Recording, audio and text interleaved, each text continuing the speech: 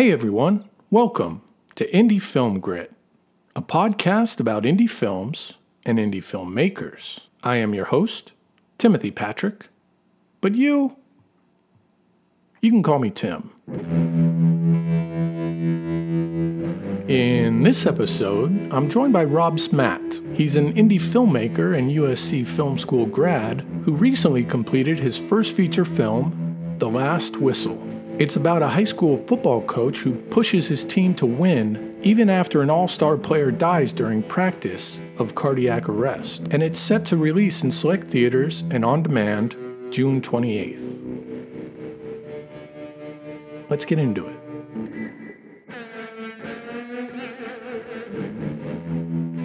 And here we are with Rob Smat. Rob, thanks for being on the podcast, man.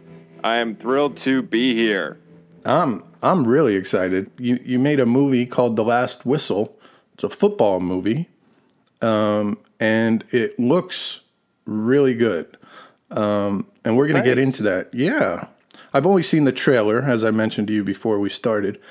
But, before we get into that, can you give us a little background about yourself? Tell us how you got into filmmaking. Yeah, of course. Coming up in middle school, high school, I sort of had two loves. One was science and particle physics and all these complicated things. And the other was sort of backyard movie making. And, I always thought that I would be going into the more sciencey part of it. But as I kind of started to get closer to graduation, started to learn about, film schools and that sort of thing, I kind of realized that I had been, this film geek for, 10 years at that point without even realizing it. And so at that point, I kind of started to think about film school. I said, all right, if I get into one, I'll have a decision to make, but, I'm going up against some pretty tough competition. And lo and behold, I got into USC, went into their what was called critical studies at the time, now cinema studies, and really just started to I dove headfirst into the industry from there. I grew up in Texas, and as I'll talk about, I played football in Texas, and going from Texas to California was quite the jump. But it just had such an immersive time in LA and learned so much so quickly. And that was the genesis of The Last Whistle. Wow. Yeah, that's exciting. I mean, not only did you get into film school, but you got into USC. Right. And it was kind of interesting. You show up there and they kind of start off by saying, this is the selection rate here is more, the selection rate here is lower than Harvard. It's got such a big, gatekeeper feeling to it. Mm-hmm. And that's kind of what you hear. Anyone who is not as familiar with USC goes, "Oh wow, USC Film School." And I think what I was the most surprised by was even at the Harvard of film schools, whatever that may mean. There were still students that I didn't feel were as motivated as they should have been. There were still students that I didn't feel like were really focused on what was going to happen after film school. And so it was definitely a great place with some great tools, but, and some great people who joined me on this project. But, just like anyone who's gone anywhere else and done anything else knows, it's all about you. It's not about the degree. Mm-hmm. And you're pretty fresh out of film school, right? How long ago did you graduate? Yeah, we started work on this project only about 6 months after I had left film school, and now I'm about 2 years out. Wow. And you were keeping busy, though. You made a ton of shorts, maybe even a feature while you were in school? Right. So actually, funnily enough, at the end of high school, I went and shot a feature-length movie. It was a sort of a Christopher Guest, run and gun. I was doing it just with a little handy cam. Mm-hmm. But I wanted to do something that was over an hour long. I wanted to see what that felt like and just totally dive headfirst into it. And so that was a little movie called Group Project. It's a mockumentary about a bunch of high schoolers that have to do a group project. Very, very basic.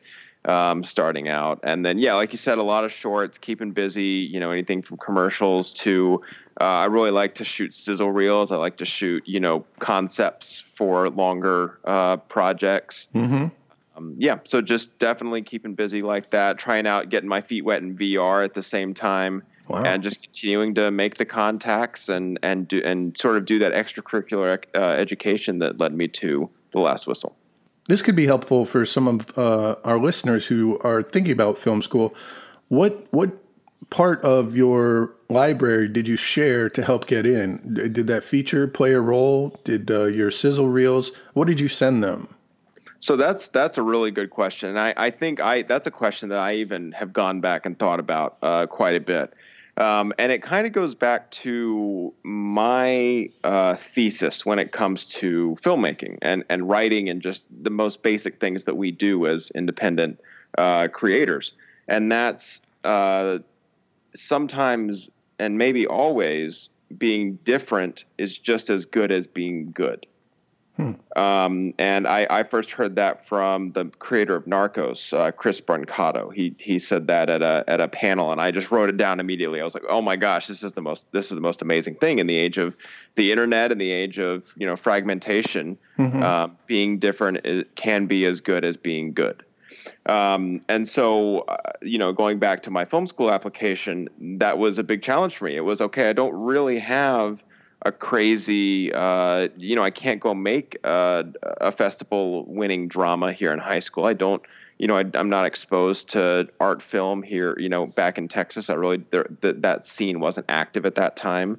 I couldn't go to the film festival in town because it was the same weekend as the football championships that we always, you know, my team was really good. We were always in the championship. So it was funny that my first time at that festival was coming back with a film, you know, about football. But going into the film school application, you know, I just said, you know, let's make a short film that nobody else is going to make.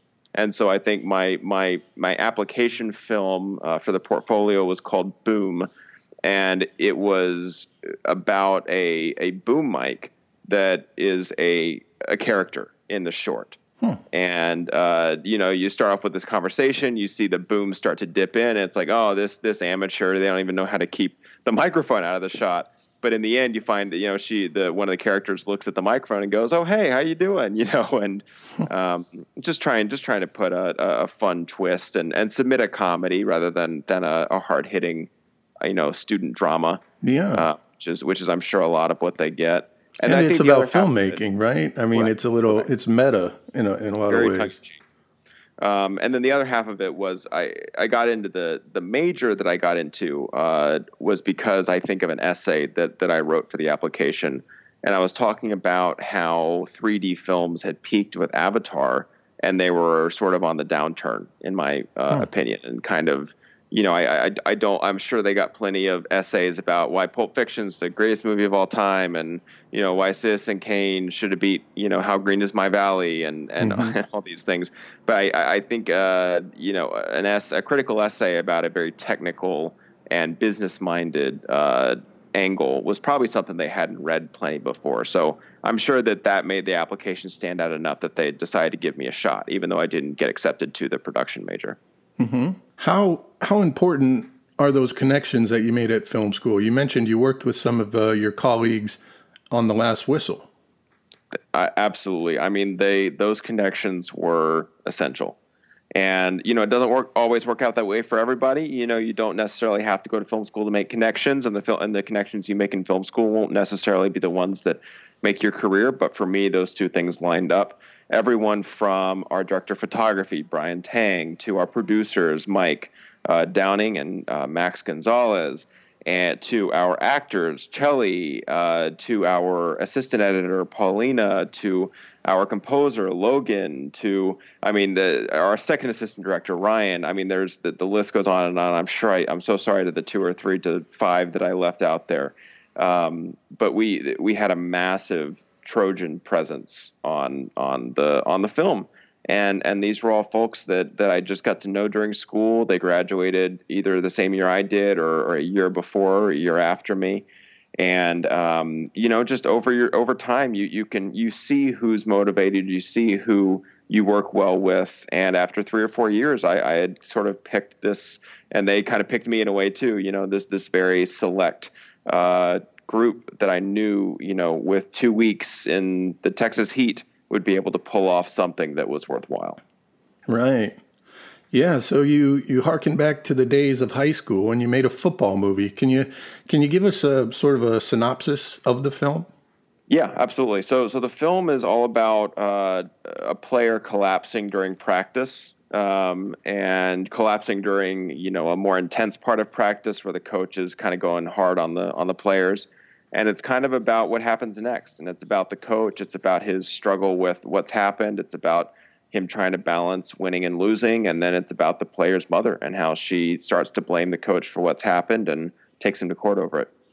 Wow, I mean, a football movie is ambitious anytime, but as your first feature out of film school, that must have been a little daunting. Were there any challenges you faced because you were filming football?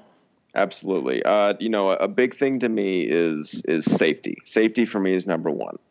And when it comes to, a film shoot, you not only have to have, safety in word, you have to have it on paper. You have to have insurance. You have to have workers' comp. You have to have things like this that can get prohibitively expensive for, a little budget like we had. Mm-hmm. And so, but you have to have those things. If you try to skirt that, it can be catastrophic. It can be devastating because you're not, and this is a great tip for anyone that's thinking about their first feature, even if it's just, a one location drama, but someone has to throw a punch halfway through it, or someone has to drop a glass, if these things aren't explicitly mentioned in, documents and insurance documents and things like that ahead of time, then, you might be able to get around it with the insurance company or something. But if you get, your big actor who you work so hard to get on this project to convince that you're worth their time and effort,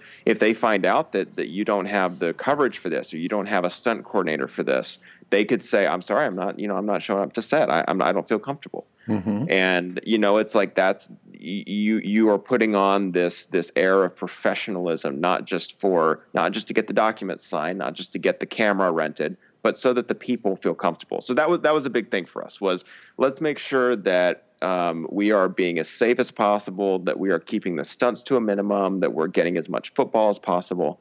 And then of course the other half is, you need a stadium, you need players, you need equipment. And so a big part of that for me was let's go back to the hometown. Let's talk to my old coach, talk to my old principals, teachers, players. My brothers were still at the high school at the time and recruited their friends. Let's see if this is even possible. And once I know that, then we go into the fundraising. Then we go into the pitching. Mm-hmm. And so that was a big piece, was I had to make sure that we had a runway there before I was going to take off and head in that direction. Right. Yeah, and how much of that stuff did you get on the cheap? I mean, did you get the uniforms for free or? Yeah. So, a lot of the uniforms and equipment, yes, were from the school for free. They let us use those. When it came to the stadium, as long as we scheduled it at a time when they weren't hosting something that, like a coach's seminar or something like that, they've got groups that'll come in and pay a lot of money to use their field for the day. So I had to make sure that we weren't going to take away one of those days. Mm-hmm. As long as we scheduled it correctly, then they said, okay, just make sure you're paying the security guard to stay extra hours, make sure you're doing this, make sure you're paying the facilities people that we need to keep there for you being there. It was some scheduling wizardry. We scheduled it on around just after Memorial Day. And to make sure that we weren't going to be conflicting with students or with student sports. We really had this very specific, 1 week window where the school was almost sort of shut down, but it wasn't the Christmas break. It wasn't, a time when everything was dead. There would still be minimal essential personnel there. Mm-hmm. To where we could really use this full school campus as almost a little Hollywood backlot. And as long as we got approval for the rooms we were using, the locations we were using, they were very kind to us, and they treated me very well as an alum, and said just don't break anything. And we said all right, we won't break anything. But yes, a lot of it did come on the cheap, and a lot of it we still budgeted for and did still have to spend money on. And so it wasn't, it's good not to go into something like this and expect everything to be for free, because that's just never going to be the case, no matter who you're talking to. And if it is, there's going to be something that's left to want, to need. It's always good to have, whether it's at $500, $5,000, just there, just in case they say, oh, you know what, if you're going to be doing this, we need this person there. And you can say, okay, we can handle that. We can afford that. We can meet you in the middle. Yeah. And I imagine at some point you had to have a crowd to fill the stands. That's correct. Even that must have been a bit of a headache. Well, so one thing that we did in scheduling the way that we shot the film was, the average age of our crew members on this project was, I think, 21 or 22. We were a very young crew. And that was alarming to a lot of the people in pre-production. We went to some casting directors, we went to some other folks, and they told us, you're too young, your crew is too young, you don't have anyone with a resume, yada yada yada.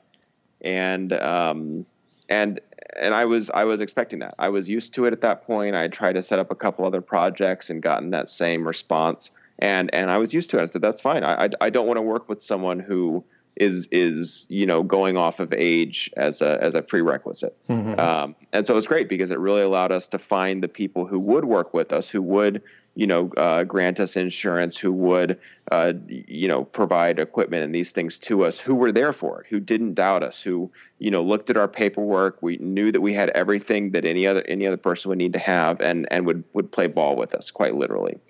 And so in the same way, we set up the shoot as sort of almost like a tutorial. I knew that a lot of our production assistants were coming from TCU, that they may not have been on a major set before. They'd definitely done small things before, but I wanted to make sure that we got everyone acquainted and that we weren't going to overextend ourselves. So for the whole first week of the shoot, we were shooting conversations. We were shooting 2-person scenes, maybe a 3-person scene. We were keeping crowds to a minimum. We were keeping extras to a minimum. We were keeping company moves to a minimum. And just trying to remove any variables that would lead us to lose an hour or to lose 2 hours. We're trying to shoot these very quick 10-hour days. I didn't want to go to 12 or 14, because then our, production assistants who are just getting paid for mileage are going to drop off and say, I'm not doing this if I'm going to be kept up until crazy hours of the night, after showing up early in the morning. So we're shooting on very quick schedules. And we started off with the easiest stuff. Literally our first day, we had one actor. We had the fabulous Brad Leland, who plays Coach Vic. And we did all of his inserts, all of his things in his house, all of the things that were just very, very easy. And it worked out great, because everyone got to meet each other. We got to educate people on things they didn't know. We did have a more seasoned assistant director who was having to corral people and also sort of teach them on the job. And she came up to me on the first day and she said, these people, they don't know what they're doing. And I was like, I know that. And that's why we're starting off super easy. And it worked out, because they were smart. They could catch up to what we were doing. Mm-hmm. And so back to your question about the extras, was we saved all of the football action and the large crowd scenes until the end of the shoot, until days 11, 12, and 13. That way the crew knew each other at that point. We had a good working relationship at that point. And we would be able to sort of send people to different parts of the field to manage, say, 100 extras, 50 football players. And so the big deal with the extras was it was a grassroots campaign. We really started asking people 2 weeks ahead of time, please set this one night aside in your schedules. Please come to the stadium just for a couple hours and help us.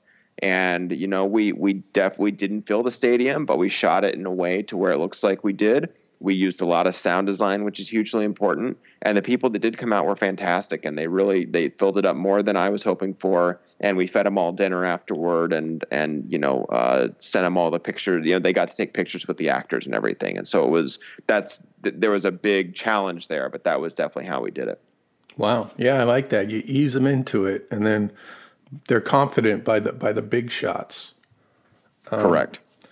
Now, speaking of those shots where everything's going on, the crowd, the football, did you decide to maybe bring in more cameras on those days to capture more all at once?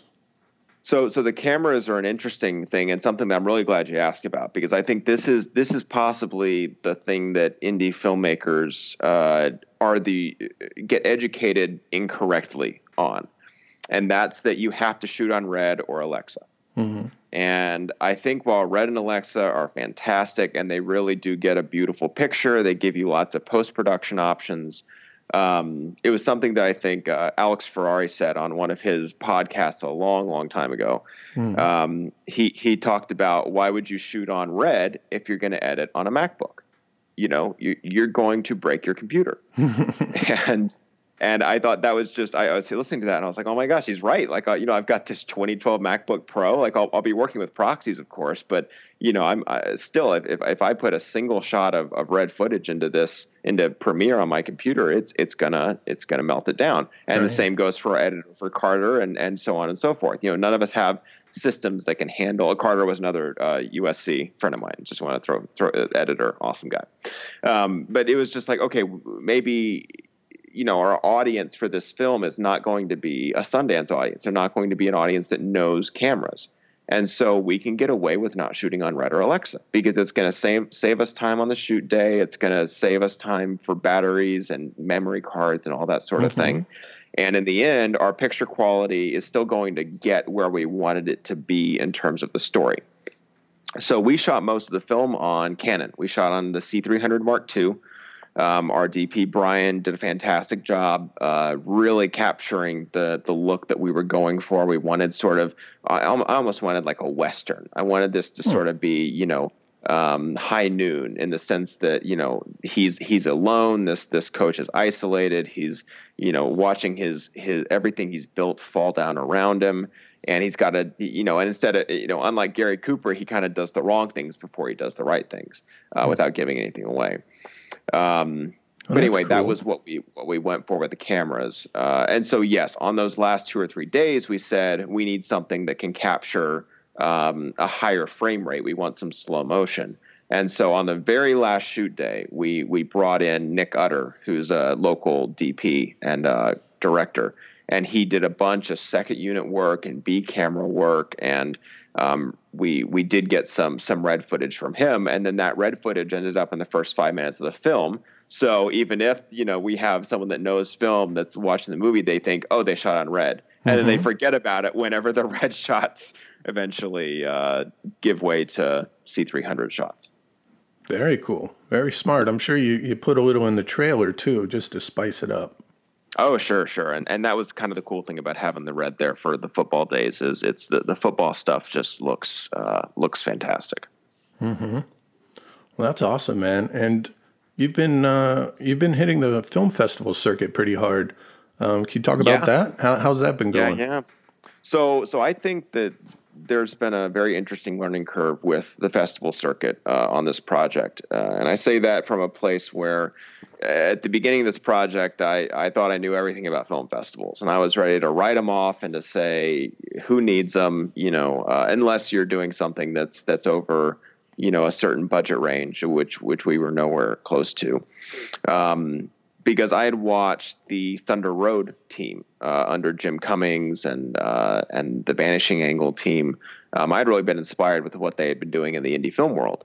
Mm-hmm. This amazing independent film, Thunder Road, which everybody should see, and everyone should see The Last Whistle too. Don't get me wrong. Two of the greats. Right. That's as I should say. But the Thunder Road team made this great indie movie. It was based on a Sundance winning short. They took it to Sundance. It won a jury award. They took it to South by. It won another jury award. It played at Acid Cannes. And it was just this very big indie success. And after all of these things, they didn't find a distribution deal that they were satisfied with. And my whole goal with The Last Whistle was, while film festivals are great, I want to make a movie that will have distribution success. I want to make a movie where investors in the movie can look at their investment and say, oh, we made a return. We actually, whether it's $1 or it's $1,000 or it's, $10,000, we made money on investing in an independent film. I thought that was a lot more rare than winning a film festival. So we didn't submit to Sundance. We didn't submit to South by because we weren't anywhere close to their submission deadlines, and I wasn't going to wait 4 or 5 months to do that. I wanted to get the movie distributed. And so that thought process is good and it's bad. I think that in hindsight, the festivals help a lot with the distributors to get you noticed in the first place. The distributors put almost an unfair amount of weight on festival plays where you premiere, whereas we were kind of going more for which festivals will give us the best grassroots approach. So we premiered at the Lone Star Film Festival in Fort Worth, Texas, which, to its credit, is not a small festival. But when it comes to a distributor, they see it equivalent to a citywide festival rather than a national festival. At best, it's a statewide festival. I imagine the content of your film might be better received in sort of middle America or smaller towns like Fort Worth, where football is in the culture, it's in the blood, rather than New York or LA. Absolutely. And we went into it knowing that. We went into it knowing that, I don't see a football movie of any budget, of any, critical value playing at Sundance. It's just not Sundance. It's not Sundance. It's not Toronto. It may be South by with the Texas connection. But again, we weren't anywhere near their, submission deadline. And I didn't want to make us wait a whole year just to get a 50-50 chance at a South by premiere. Right. So that was sort of the idea with the festivals was, I think that part of my thesis was true. Part of it was, misguided in the sense that it didn't bring us quite, we couldn't get quite the distribution attention that I wanted without playing a festival that the distributors recognized. But I would say for anyone that's self-distributing their film, don't hold out for Sundance. Don't hold out for South by. The film festivals have gotten so big and so numerous, and the festivals that really matter have gotten so big with many major film studios that there's not a lot of opportunity in film festivals like there was a while back. The best opportunity in film festivals is to generate a grassroots campaign, which is what we succeeded in doing. Don't waste your time if you have something that's commercially viable and, like us, needed to release during football season. Don't lose a football season because you're waiting on a film festival to give you a yes or a no. Right. Interesting. Okay. So you were talking about distribution. What is your plan for that? Did somebody pick you out? We absolutely. So this is another thing that I heard on, it was either your podcast or it might've been one of the other ones, but I heard it mentioned from a guest. They said something like, why are you waiting until you finish your film to meet a distributor? And that kind of floored me. I was like, that's a really good question, but before the film starts, you're spending so much time on the script. You're spending so much time on the locations and the film itself. Why does no one spend any, especially at the lower budget level? Why does no one spend any time with the distribution plan? And so the whole idea with this film was, let's make the most distributable film possible. Let's get football. Let's get Les Miles. Let's get Friday Night Lights. Let's get a health condition that people can connect to. Let's do all of these things and really, really focus on audience here. And so that was sort of the message that I took to some distributors. And Josh Spector, who was at Gravitas at the time and went on to Vertical Entertainment, was one of the acquisitions folks who was nice enough to pick up the phone and talk with me for 20 minutes and 15 minutes and just say, okay, make sure your key art is really good. Make sure, your trailer is really good. Make sure you get a lot of football action, even if, you only have a football scenes, make sure you've got a lot of football for the trailer.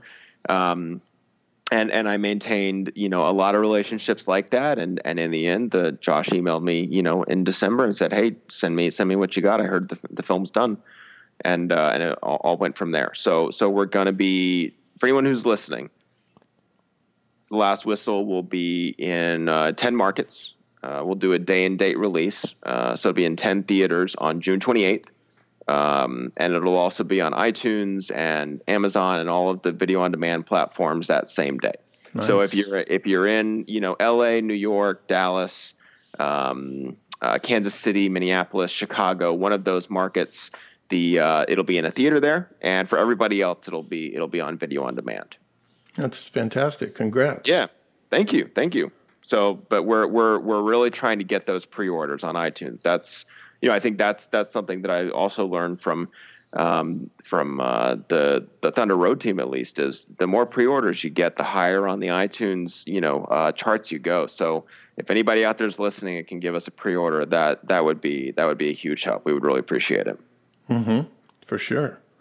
Now, we didn't talk much about the cast. Could you talk about the process of casting the film? Oh, that was crazy. This is another thing that I think that would be great to share with everybody listening. And it's just this idea that when it comes to a movie, you're making, especially if it's your first one and you don't have any prior work, it can be really hard to get it made. Especially if you don't have, that first investor on board, you don't have X, Y, and Z. You've only got the script. Everybody's always got the script. That's what you got to have. It's got to be very good, as strong as possible. So at that point, what do you do? Where do you go? And it's exactly what you mentioned. It's all about cast. It's all about, who can you attach to the project? Who can you, what actors can you bring into the project? And I think that on paper is, something everybody understands and everybody knows. But I don't think that first-time filmmakers, myself included, understand the value of actors and the value of actors to a distributor, to a film festival, and to someone in marketing. Mm-hmm. It's kind of that interesting disconnect where everyone in Hollywood's like, okay, who's in it? It's got nothing to do with how are your reviews, who is your audience, what's your marketing plan? It's, well, what actors do you have in it? Right. And while you should be working on those other three things more importantly than who the actors are, you're going to, the actor's a huge help when you get to the gatekeepers that don't understand those other three aspects or don't care to take time with them. And so the way that we cast this film was piece by piece. We didn't have that prior work. And so I went and shot a sizzle reel for the movie, shot some football stuff to some Friday Night Lights soundtrack and used that as kind of our sizzle trailer. And of course I had the script ready to go at that point. And what we did was we started with sort of the people that I knew, the people that I definitely wanted to cast in certain roles, and we started to build the cast from there. That was when our executive producers, Eric and Sainty Nelson, came on. They had a lot of contacts with TV and film actors, so then they started to sort of attach their names to it. And the whole thing just kind of became this pyramid up to the top where it was like, okay, who will our leads be? Who will the stars be? And so our first star that we found was Jim O'Heir, who we all know as Jerry Gergich from Parks and Rec. Mm-hmm. Jim's in the movie. Jim's fantastic. My friend Chelly, who I had mentioned as one of our USC grads, he had met Jim at a networking event years before and gave me his email and sent him the script and said, just honored if you just take a look at it, no pressure, turn us down. It's all good. And he loved it and he wanted to be a part of it. And so we started with him, and then we were able to say, okay, we've got this, we've got Jim O'Heir on the movie. And then at that point we kind of got to take it to, we took it to Brad Leland at that point. Les Miles is, manager called me up while I was driving on the 10 freeway and said, "Hey, we heard about the movie. We'd love to get Les involved." And I was like, "Oh my gosh, half my family lives in Louisiana. I've been watching LSU games since I was little, and now KU, of course. Now he's at Kansas." And I was like, "This is nuts. This is super cool." So very much when it comes to casting, and a hugely important part is packaging.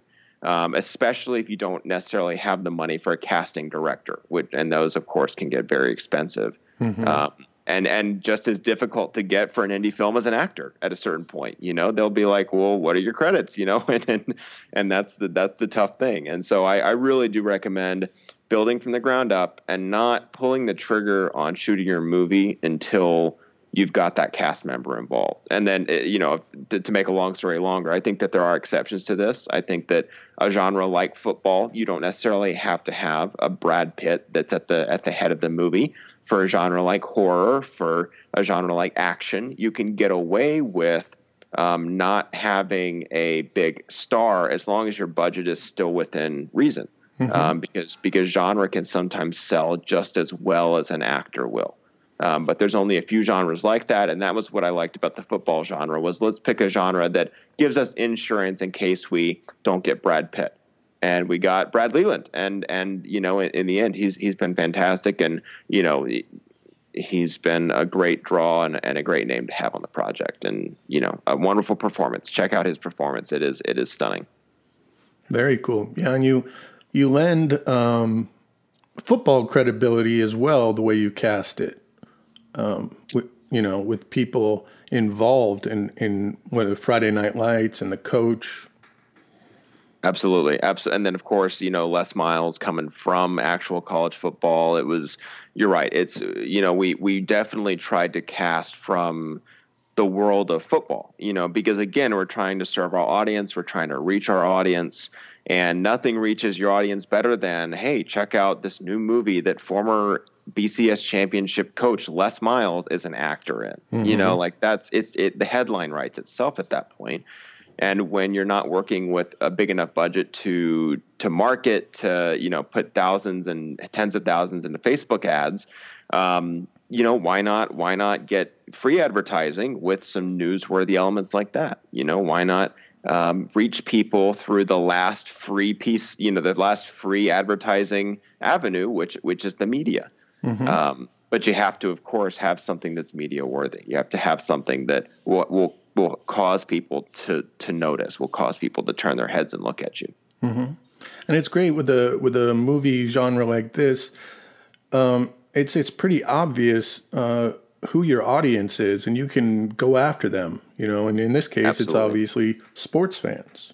Absolutely, and I think that a big thing, and something that I think that especially to the folks out there who are still in film school or thinking about film school, is the film schools like to teach the sort of that film festival mentality, where it's make the next Moonlight, or make the next indie drama that's just critically acclaimed, et cetera, et cetera.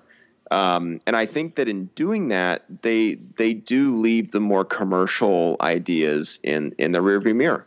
Not that anyone can go out and make Avengers while they're in film school, but there are lots of underserved communities in the world that aren't just the communities that would go see a hard-hitting indie drama. I think that community, while underserved, may not be as underserved as a community like cricket players, or soccer players, or the international football. I tell people, "Oh, we made a football movie," and they go, "Oh yeah, Liverpool, Arsenal." I'm like, no, American football. But it's if you start to think about just how many people are in the world and how many consumers are out there and what their interests are, you find that there are there's wide open opportunity to go make a movie to serve those massive audiences. And that you just got to figure out who's hungry. That's great. Now I know a lot of your energy is pushing this out. You got the big June 28th select theater date. Have you thought about what's next? What type of films you want to make in the future? Maybe something tapping into your what was it? Particle physics? Yeah. Maybe a time travel movie, or that's a good question. I think right when I started at USC, I had all these particle physics ideas for movies and things like that. I'm trying to think, and then Interstellar came out, and I was like, darn it, there's the black hole movie I always wanted to make. And then at the same time, Walter Murch just edited the documentary about the Higgs boson particle team, which I'm sure everyone in the world has watched multiple times at this point. I'm sure that's been a big hit. But anyway, with those two films coming out, I was like, this niche audience is actually getting to quite a bit right now. So they're coming up with better ideas than I had. So I should think about something else. So I think the particle physics stuff, just waiting for the right idea there. It's hard to get it really sciencey because it can turn so schlocky so fast. There's a fine line between SCI-FI and SY-FY. Not that there's anything wrong with the Sci-Fi Channel. They're doing great stuff, and I like where they're going. But you just have to be careful. So I think in terms of what I'm doing next, I want to see how The Last Whistle does. I'm fascinated to see what the distribution looks like, how the numbers turn out. And I want to use it as a case study for whatever the next project is. I want to sit down with investors and say, here's how much the movie made. Here's where we benefited the most, and then decide with the next one, do we go back to a traditional distributor? Do we do self-distribution like the Thunder Road team did?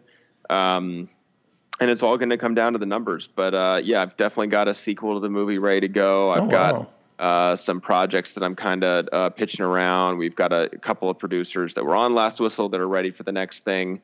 But I think it brings me to an important point, which is, and this isn't to say that no one cares about the movie, but no one's going to care about the movie as much as you as the filmmaker do, because you are the one that's carrying this its whole way. Your crew members will be there for the month of the shoot.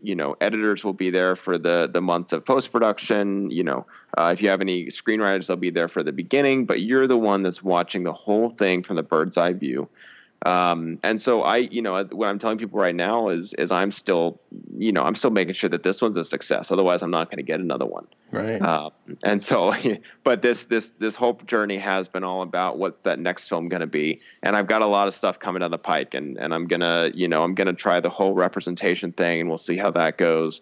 And we'll see if just like the distribution is that still a necessary part of the industry? Probably so. And to what degree, and going to find that out as well. Well, awesome. Rob, this was great. I really enjoyed talking with you. Could you just let everybody out there know where to find you on Twitter or Facebook or Instagram? Sure. So I'll say first, the movie's Facebook page is The Last Whistle. Just, search that on Facebook and you'll find the movie pretty easily. I think it's facebook.com/The Last Whistle. I'm on all platforms, mostly Instagram, Twitter, Facebook, as Madsmatter. That's MADSMATTER. But again, just search Rob Smatt. There's only one person with that name, and it's me. You'll find me anywhere you find Rob Smatt, because I'm not smart. Smart without the R. Nice. Yeah, you can take the R from Rob, slide it in there.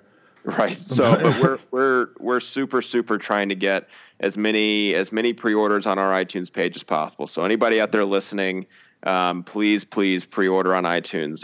It'll be huge. It'll give us a huge amount of data and give us the ability to punch our little indie movie to the top of the charts if possible. Yeah, I'm going to keep an eye on it, and I wish you the best of luck. And thanks for coming on the podcast. Thanks for having me, Tim. Appreciate it. Well, that's that. I hope you enjoyed this episode of the Indie Film Grit podcast. Feel free to go to our website and check out the show notes, indiefilmgrit.com. Follow us on Twitter @IndieFilmGrit. And if you like this episode, give us a rating on iTunes. Well, you should really wrap this up, but before I go, let me ask you something. Do you have the courage, the passion, and the perseverance to make indie films? Do you have enough indie film grit?